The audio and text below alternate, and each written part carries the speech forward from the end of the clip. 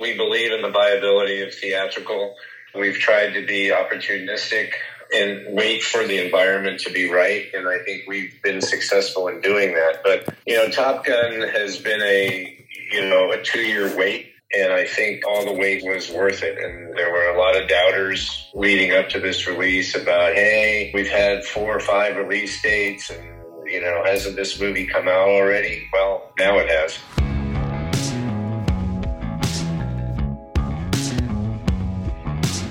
This is the Box Office Podcast. I am Daniel Loria, the editorial director of Box Office Pro, the only publication in North America exclusively dedicated to covering the world of theatrical exhibition. Today we've got another exciting episode going over the global box office figures for Top Gun Maverick. We have here joining us our co-host Rebecca Pauli, deputy editor of Box Office Pro, and we have also joining us from our colleagues at Box Office Pro France, Romeo Duchesne. Together we will be going over that global box office opening weekend of Top Gun Maverick, which set a domestic record for the Memorial Day weekend. And later on in today's episode, Rebecca Pauli will be speaking with 4 of the filmmakers behind the NATO Young Filmmaker Program, an initiative by the National Association of Theater Owners to engage young filmmakers on the theatrical experience and making movies for movie theaters. But let's just jump right in here. There's a lot of numbers to go through. Let's call this a victory lap episode because it's a lot of good news. Romeo, Rebecca, I know you guys have already seen the movie, so you might have done something else this weekend. How's this long holiday weekend for you? Well, I did not go to the movies. I did spend a lot of time, it's the beginning of the summer season, Memorial Day weekend, and thus it is when my boyfriend's neighborhood pool opened. So I had to do that, and I am very sunburned right now, but happy that Top Gun did well. Romeo, this is your first holiday weekend here in the United States since you moved to LA from Paris. How was Memorial Day weekend in Los Angeles for you? Well, hello everyone. Hello Rebecca, hello Daniel. And that was my first Memorial weekend for me. And I went to see Top Gun for the second time. But that was my very first time in a proper theater in the States. So I went to the AMC Promenade 16 in the Valley in Woodland Hills. And in the Dolby Vision, that was a great experience. Even I already watched that movie at CinemaCon. But in Dolby Vision, that was just great. I mean, the cinema experience was awesome. And I was very surprised to see that many people in the theater. So yeah, great weekend. I'm a huge fan of anything to do with movie theater concessions. And Romeo, I know in France that's not such a thing. What were your thoughts on the concessions culture of American multiplexes? Yeah, I have to be honest. I was a little bit shocked when I entered the theater and I directly smelled that salty concession smell, and I was very surprised. And when I entered the theater, I've seen that there's concession box office stuff, and it just felt like the Burger King in Champs-Élysées in Paris. That was kind of the same size. So I was like, oh, that's funny. Well, let's go into the numbers here because it was the best Memorial Day opening weekend here at the domestic box office and the best opening weekend for star Tom Cruise with Top Gun Maverick, a 126.7 million 3-day opening weekend. When we include that 4-day holiday weekend, that Memorial Day Monday, it rises up to 156 million, guys.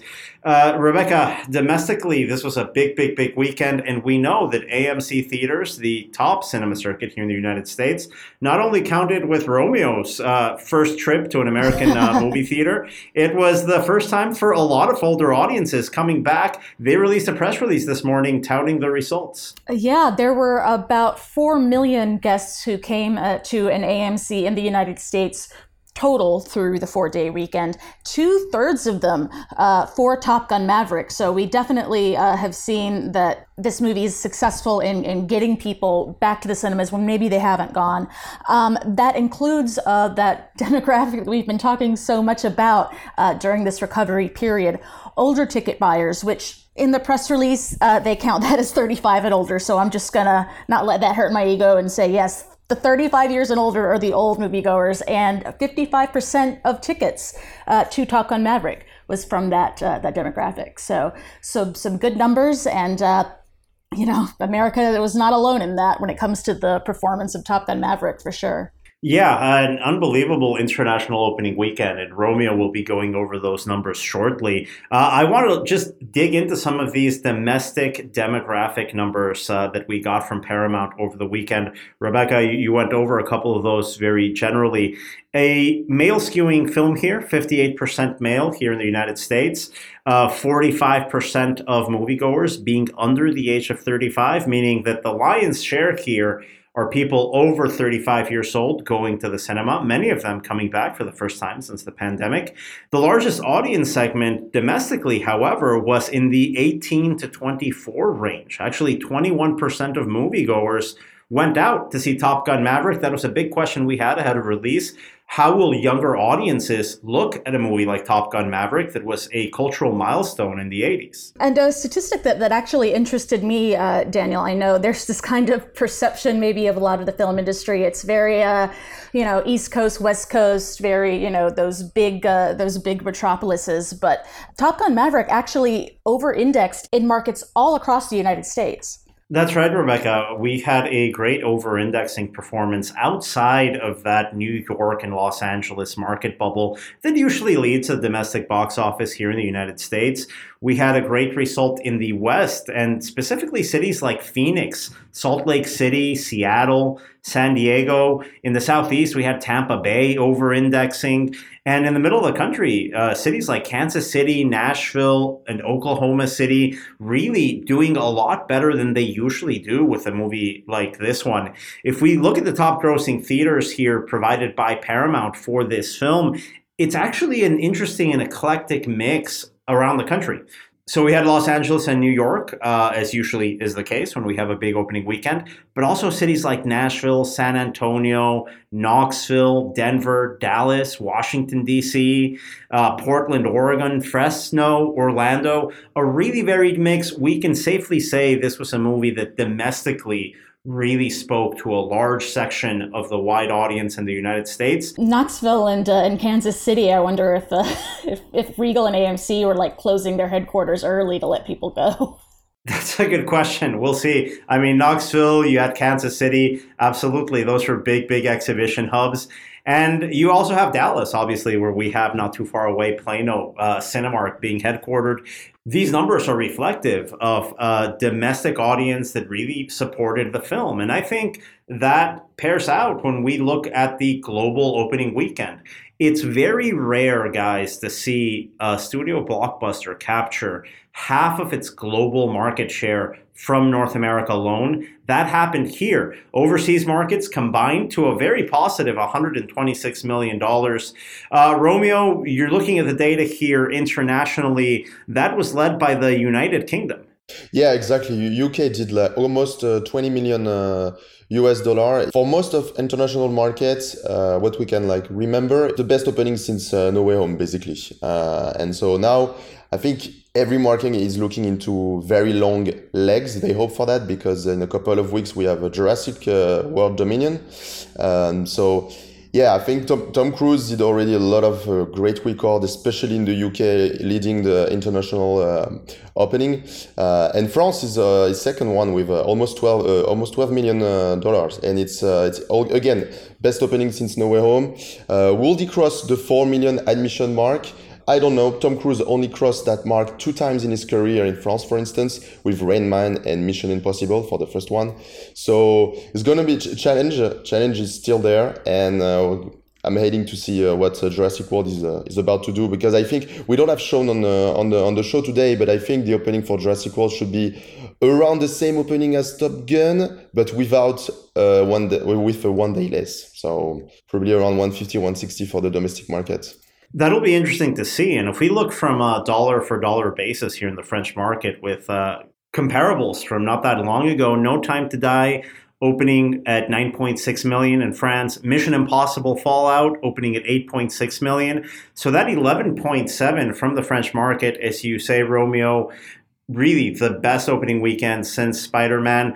A nice bit of momentum here. What did it look like at the concession stand? Because we know we're also tracking this data through our parent company, the box office company, how ticket sales lead to some of that concession spend. How does it track with how concessions have sold in the French market so far? Yeah, so like we said in the introduction, French market regarding concession is very, very different from the US market. So number I'm about to say will probably say nothing to you, and it will be probably 2 or 3 times that number for the US market. So on the average, for the past few years, around 10 or 12% of the audience also buy something to eat or something to drink.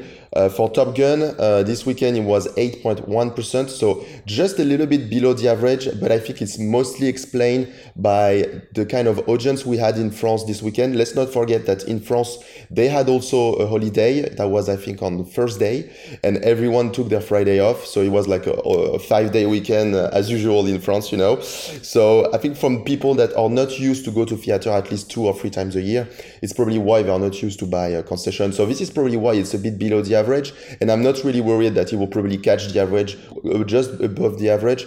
But to give you a little bit of comparable titles, it's kind of the same as the opening weekend for concession for Batman or for Batman in June, actually. Spider-Man obviously was a little bit above that 8%. Yeah. Man, if I go to France and start going to see movies in movie theaters, then I'll like up your percent at your concessions average, just like my own self. That may be the case. It's always fascinating to see just how this movie-going experience and theatrical culture changes from market to market, even when the box office it looks to activate different sectors of the audience. The last one here that we have on the list from the top-performing overseas markets is actually Australia, where the film opened to a very impressive 10.7 million from 343 locations. Rebecca, this was the biggest opening weekend for a Tom Cruise film and the biggest live action Paramount title. I mean, all in all, we have to say great results from a movie that had a fair share of questions leading up to the release.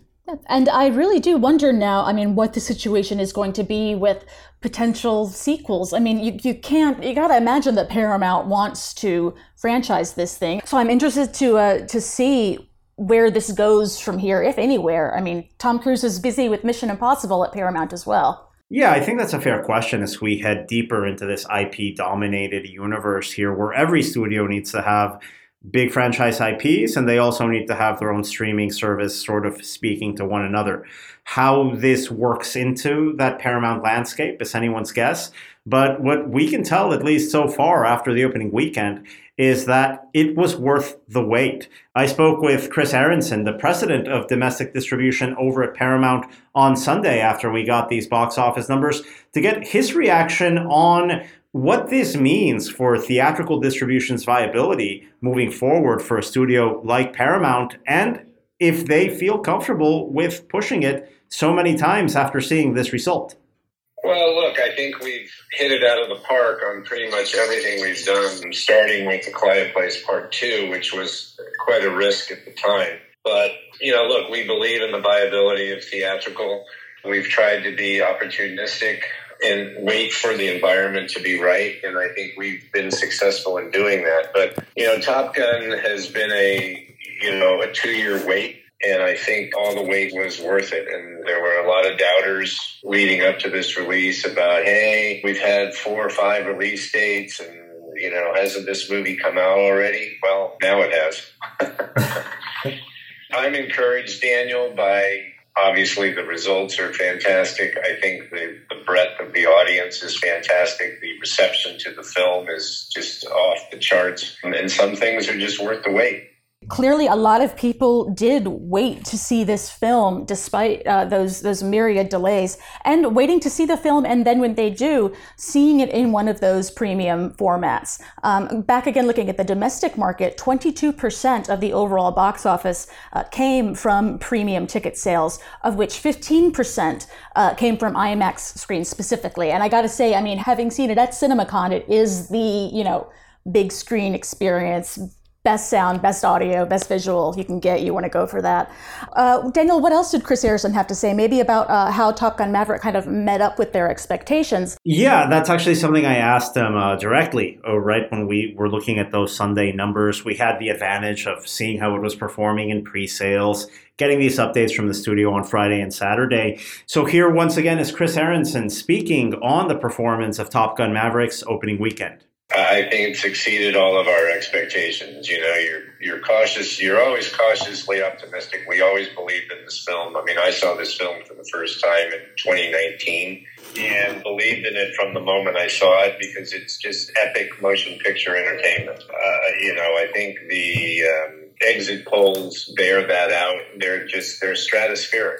Yeah, it's really extraordinary when you consider the type of company that this movie is in. And at its core, this is a human interest drama. This is not a superhero movie. It's quite remarkable. And, it's extremely gratifying for us, for Tom, for Jerry, and the entire cast and crew. I mean, it's just the validation of a lot of hard work.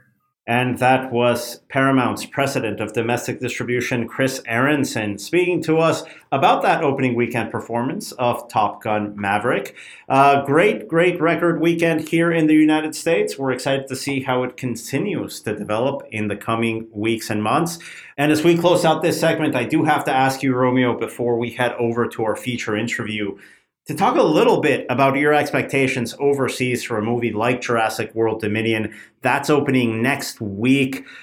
We know this is going to be the next blockbuster, and it's going to be coming out of this great big push that Top Gun Maverick gave it. Any initial observations, expectations, or questions that you have ahead of that release from Universal? Yeah, well, it's very difficult for me to be objective for Jurassic World. I mean, Jurassic Park was the very first feature I've seen, so I'm very difficult to be objective. But I bet it's gonna be the highest grossing movie for 2022, and I think, like we mentioned, the opening weekend for the domestic market should be around 150, 160. I think this is where the forecast is right now.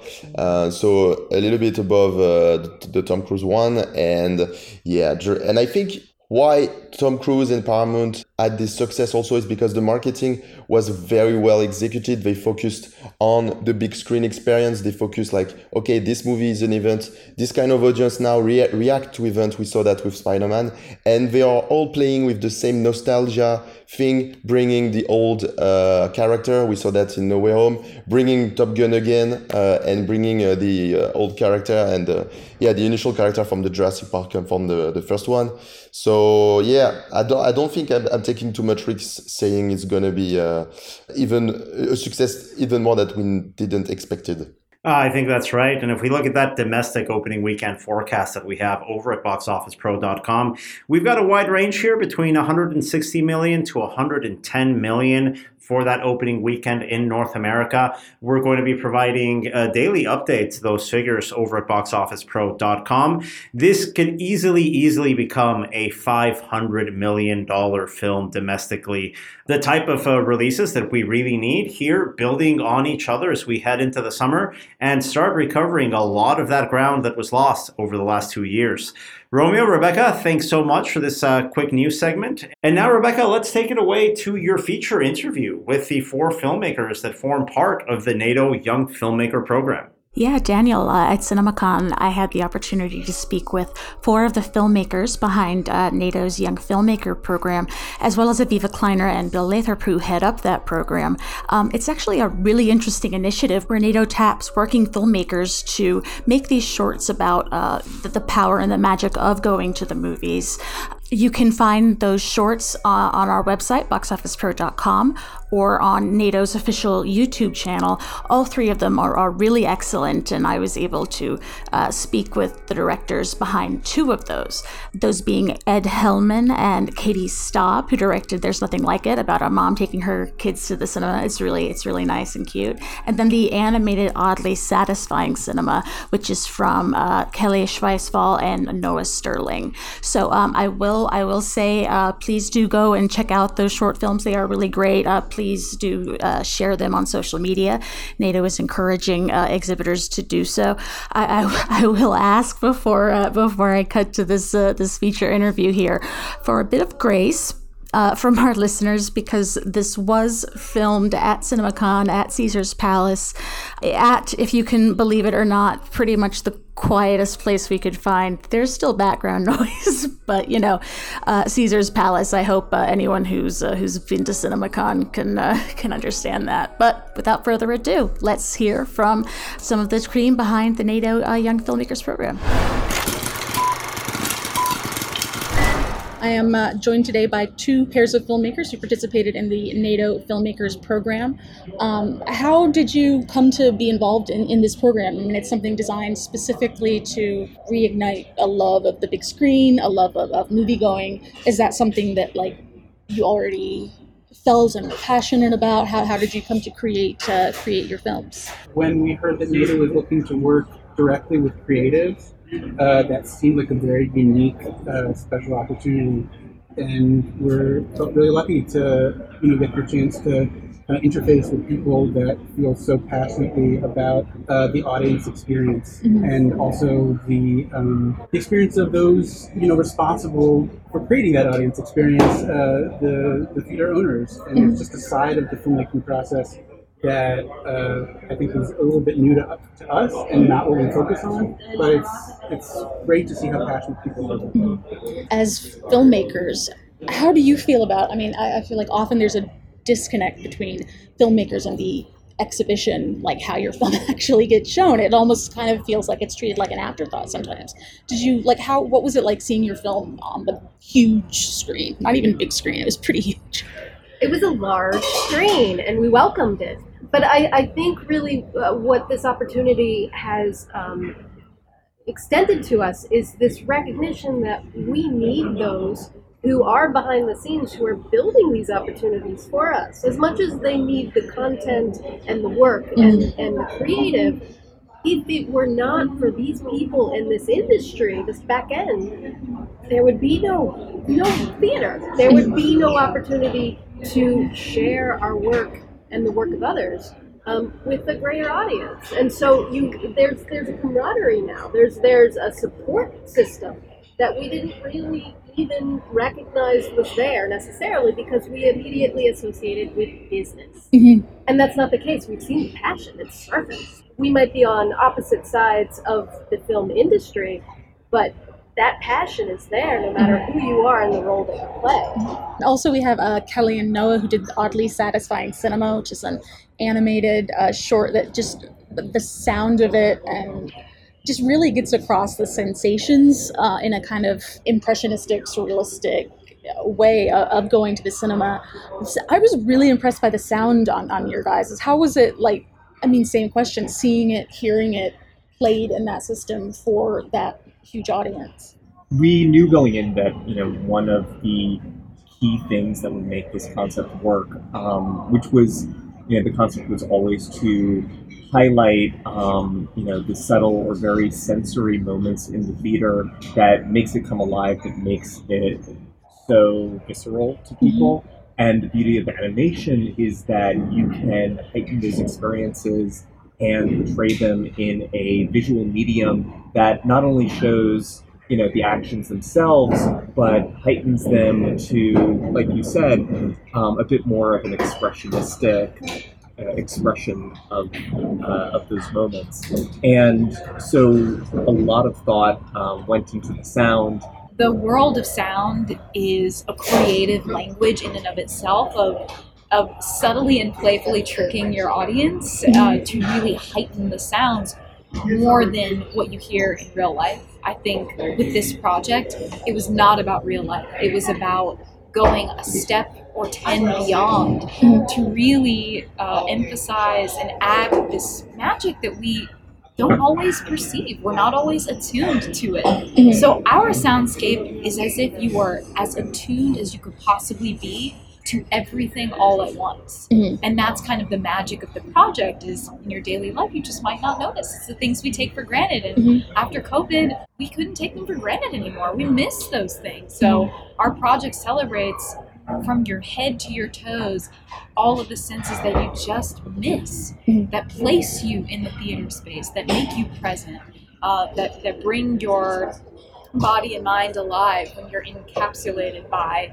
the cinema experience. So that sound process that really places you in that space was so integral and so fun. It was such a joyful process of play and experimentation, and we all, Aviva and Katie and Noah and me and our team, we were all playing essentially, and tweaking and adjusting. What do you think? What's the best fizz of a Coca-Cola product or something? And I thought that was really awesome. I think in our project there was a lot of play, and that is one of the most magical things that you can ever instill into your work. So I was really happy to see that come alive in the sound and in the picture as well. Do you remember the first movie you guys saw in a theater?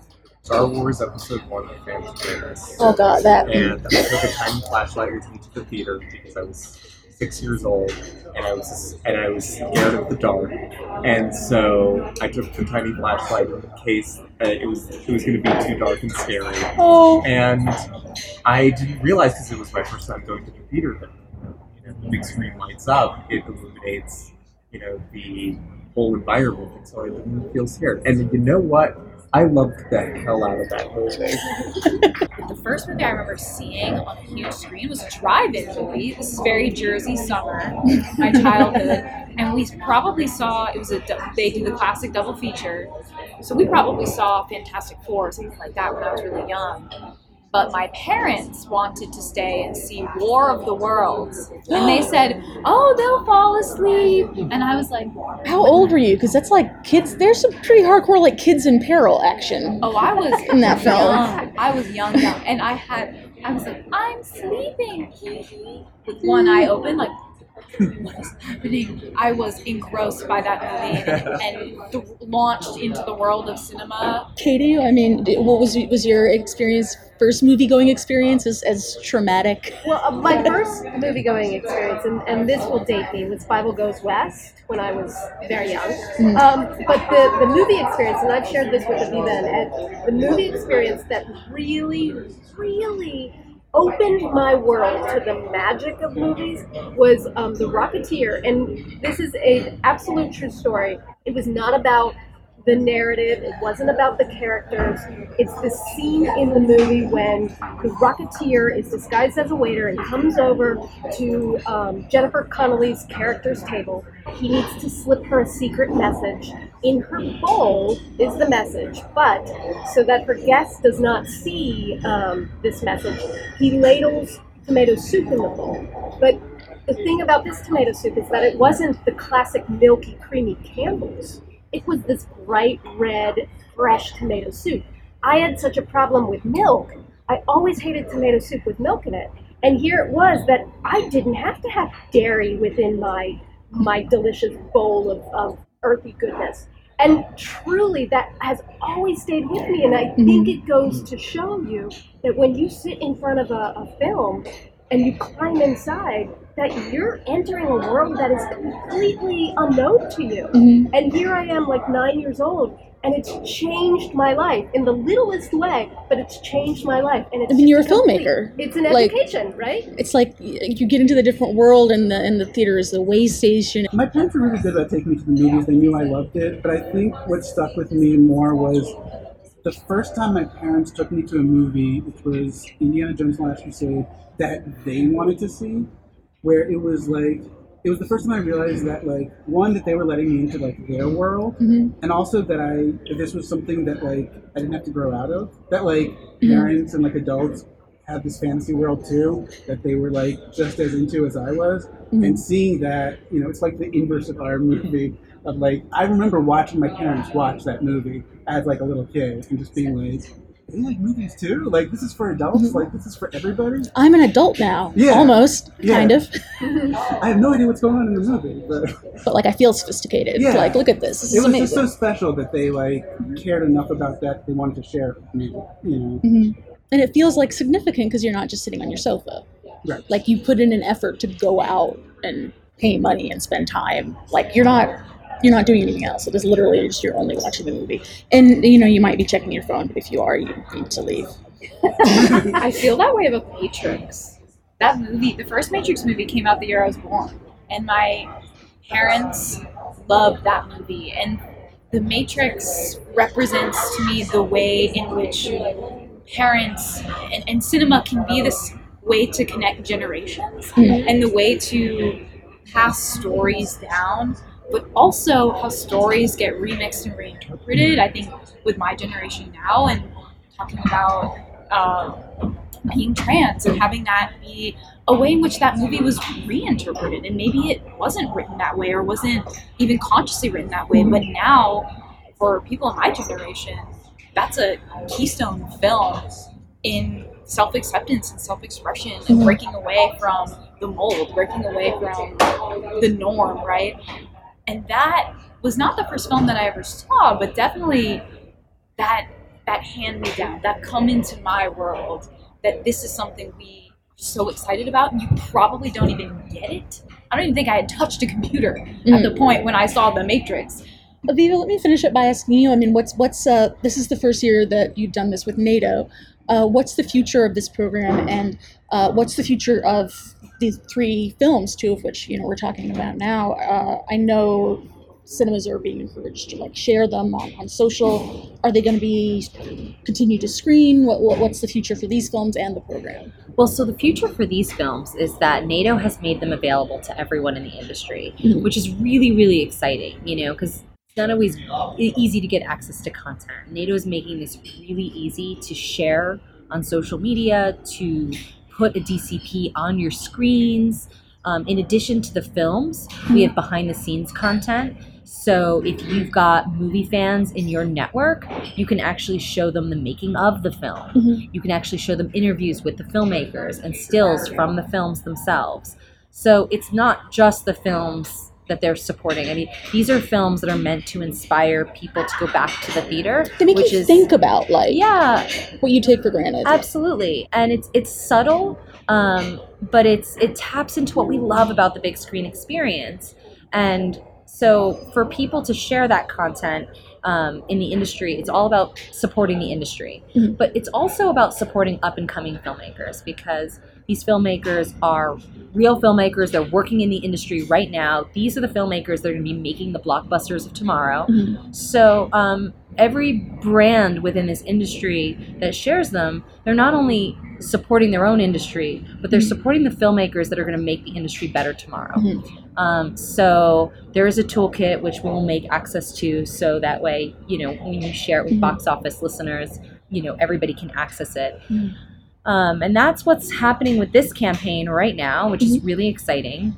For the future, in September, with the start of the fall semester, we're going to be launching this campaign nationwide across college campuses all over the U.S. And allow filmmakers in school and graduate filmmakers to come up with their own ideas around what it means to go to the movies and what makes it so special, and actually get an opportunity to pitch to NATO directly and its members, come up with concepts, and a certain amount of them will be selected to be created as a school project. Those filmmakers will get paid to create that campaign, which again will go back to all NATO members and allow them to send that campaign out to their network. And so it's a platform that's meant to create this mutually beneficial relationship between NATO, its members in the industry, and also filmmakers and creatives that are making the blockbusters of tomorrow. I mean, it makes you think at the International Day, one of the panels with Denis Villeneuve, he was like, I wish I could be more involved in how my film is shown. There are so many middlemen and what have you, and it's like, do you feel like after this process or being here at CinemaCon has made you think differently about cinemas and the nuts and bolts and the choices that go into, I mean, Katie, I know you said you have a different perspective. I mean, what's your CinemaCon experience been like? Well, I think we're one day in, and it's pretty fantastic. All the free candy aside, really is to witness sort of the makings of the theater experience is something that, I mean, it's one of those, you think you know, but you really don't know. And so it's really a gift to be surrounded by like-minded people, but also people who can teach us a thing or two. This is really going back to what NATO is doing, and NATO's role in having all of the members, the exhibitors, caring for the business, right? But this is the first time they've really had a direct connection to filmmaking, to the content. And it's a big step for NATO and something they're really proud of. And so that's sort of the way I see this kind of step change in this program. Eva and these guys, they're really seeing that, okay, now we can actually have a role in the future of content. It's not just stewarding the customer experience and the relationships with the studios. It's how we really look at the future. So it's really that first time that direct connection with the content side.